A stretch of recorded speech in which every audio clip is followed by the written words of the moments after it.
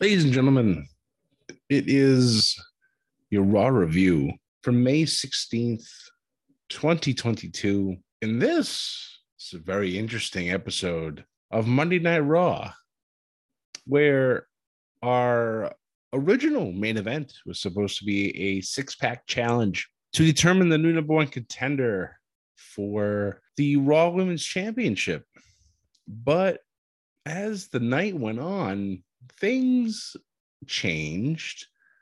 Details started to come out. Some interesting things happened tonight, folks. Apparently, both Sasha Banks and Naomi relinquished their WWE Women's Tag Team Championships, told upper management that they did not like the way their direction was being sent. They felt like they weren't respected as a team, and they don't want to play no more. So they left taping. So the main event got scrapped, turned into a one-on-one match between Becky Lynch and Asuka. The winner would become the new number one contender and take on Bianca Belair at Hell in a Cell. Now, the public did not become aware of the issue going on with Sasha and Naomi until I believe it was a little over an hour into the show. They had announced it several times during the beginning about the six-man or the six-woman, six-pack challenge, and everything seemed good. And we were all excited as being fans covering this, going, this could be a great match. Can't wait to see what's going to happen. And then all of a sudden, there's an interview in the back with Becky Lynch talking to Adam Pearce about how Sasha and Naomi just left and, something else should happen. And Adam's like, yeah, you're right. We'll just make it a one-on-one match. So the other two participants were Nikki ASH and Doudrop, and all of a sudden they're just completely dropped from this whole thing. There's rumors flying about who was supposed to win, and reports saying it might have been Naomi. And it's just it's complete utter madness right now. Everybody's picking sides. Everybody's having all these ideas that they think what's happening. People are saying, oh, they're going to show up on Dynamite on Wednesday. It's like, guys, come on. Honestly, it's fun to speculate sometimes, but if this isn't a work and this is real, like legit real, this is a big problem, honestly, for everybody involved. Obviously, WWE would lose two massive female talents, and on the other side of things, it's going to be difficult for WWE to really kind of play ball with the two of them because from an employee side of things, or I should say, from an employer side of things, you're under contract, you're obligated to be out there when you're told to be because the fans pay to see you. Regardless of what the haters said, nobody pays to see Sasha or Naomi. I know people who do, who would love to be able to see them perform. And the fact that they just left, it's kind of rough. But from an employee side of things, you have to know your worth.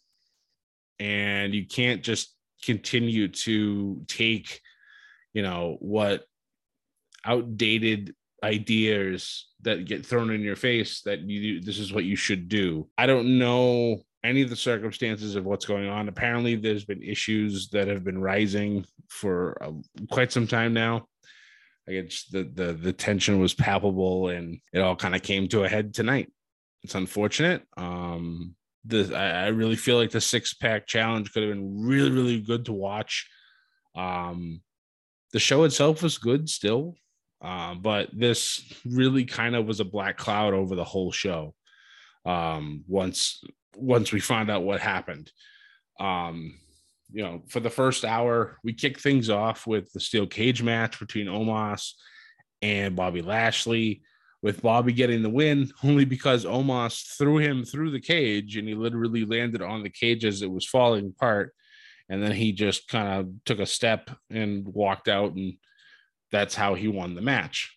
Cedric tried to get involved multiple times. Obviously, this did not bode well for him. Obviously, then of course, Big Swole on the internet talking about how is she still going to get yeah, I'm just gonna leave that there. For those of you who are on Twitter and follow Big Swole and follow Cedric Alexander, you know how they talk to one another on the internet. We'll just leave it at that because you know what's happening. After that, we were supposed to have a one-on-one matchup between Theory and Ali. Obviously, we know from last week with The Miz being the special guest ref how that all ended. But of course, Theory taking the mic saying, he doesn't feel right having this match without a competent referee. So obviously out comes The Miz again. So I'm like, oh, Christ, here we go. And then Theory's like, well, I can't, I just don't feel right having this match tonight. So you're going to have a new opponent and it's going to be Veer. And I'm like, oh, Christ, they're feeding Ali to Veer. Okay, let's see how this goes. Well, Ali tried as hard as he could, couldn't get it done, still taps out to Veer. Veer's finisher is pretty ridiculous. I thoroughly enjoy it. But of course, to add insult to injury, rubbing that salt in the wound, Theory and Miz get involved while Veer has his submission hold in, and they take a bunch of selfies. I got to see one of them once it was posted online. It was hilarious. I loved it. However, the Mysterios make their return, chase off Veer and everybody else making the save. So that just defunks another rumor that the Mysterios were not going to come back as a team. So things just flying all over the place right now. I have no idea what's going on. We then had Matt Riddle taking on Jimmy Uso, which was a fun match to watch. Unfortunately, by this time, the rumors had started coming out about what was going on with Sasha and Naomi. So everybody is pretty distracted. And from here on out to the rest of the show, it was pretty much, yeah, the show's on, but this is what's being talked about online.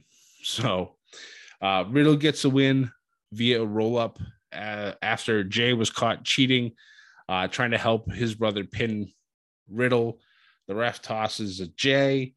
Jimmy's trying to get back into the match. Riddle rolls him up, gets the win. We then have a promo in the or not a promo, but an interview in the back with Liv, talking about what had happened previously with Rhea. Los Lotharios tries to get involved to give her a kiss cam moment, and thankfully Liv says no, not going to happen.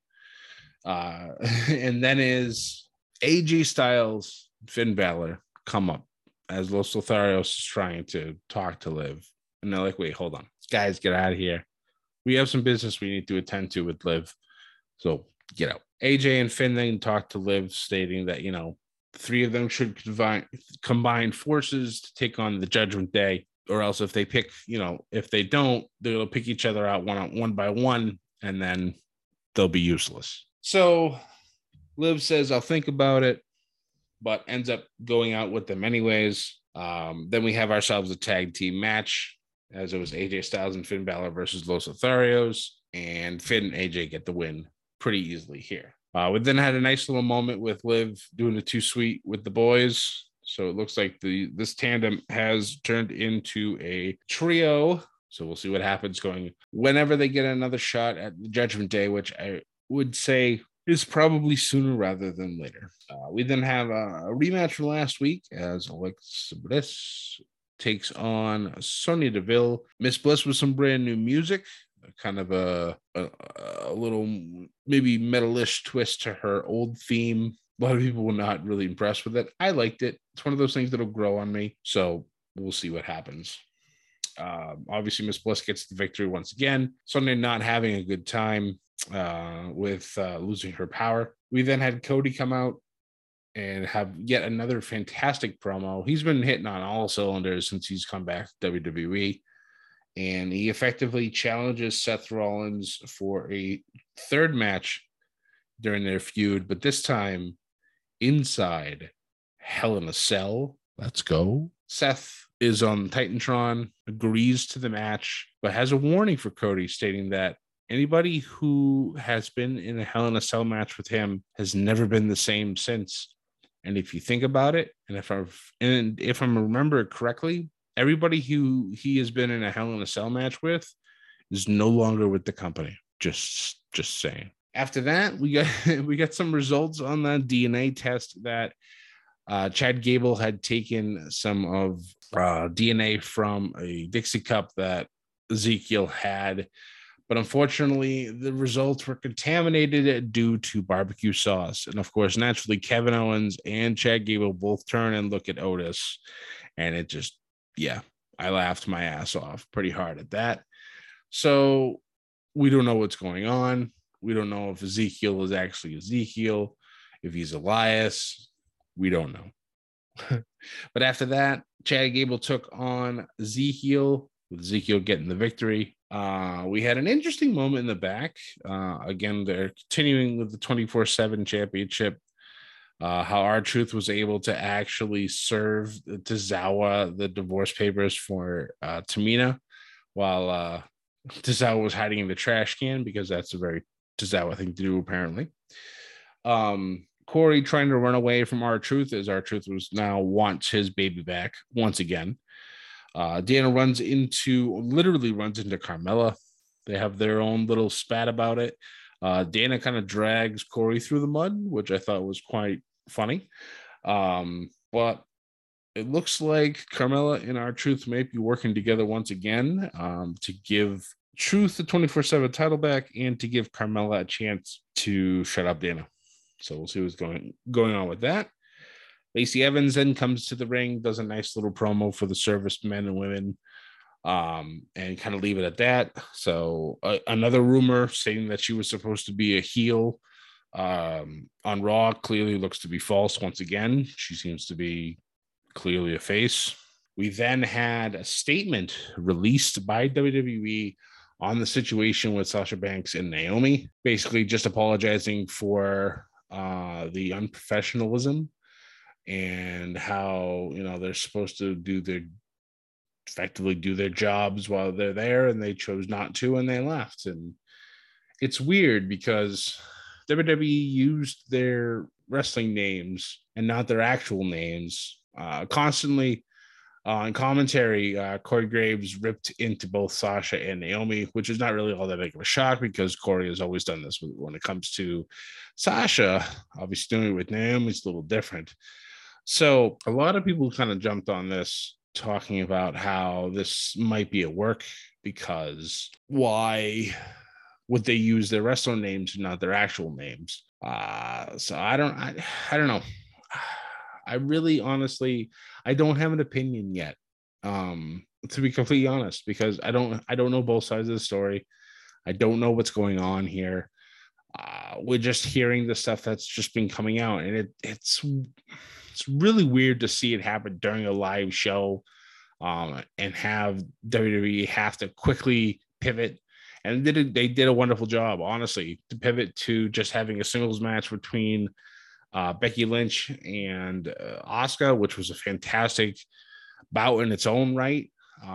At the end, Becky was trying to cheat by using Asuka's own umbrella against her, but Asuka beat her to the punch using the green mist.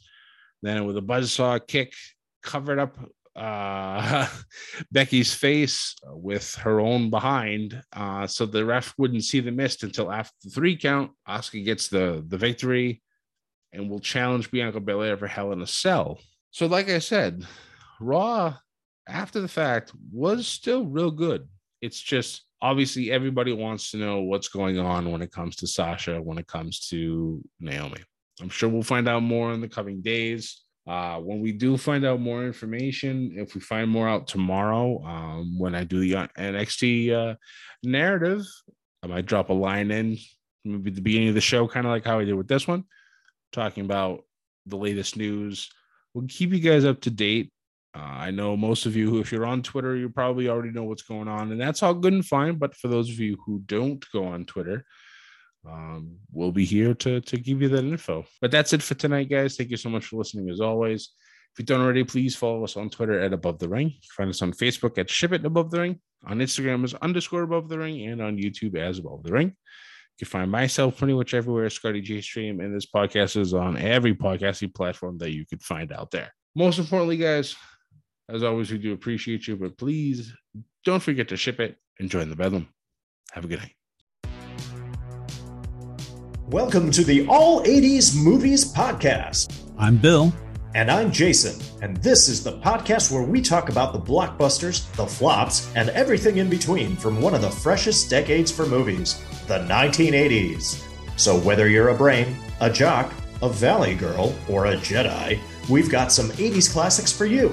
Do these movies stand the test of time? Are we discovering something new? Is there an 80s movie we're finally watching for the first time? Join us each week as we dive into the cinematic nostalgia that inspired and influenced a generation. From the hits to the cult classics, we'll discuss our earliest memories, favorite scenes, fun facts, and our not-so-favorite movie moments too. It's the All 80s Movies Podcast, now available on all major streaming platforms. Please subscribe and happy listening.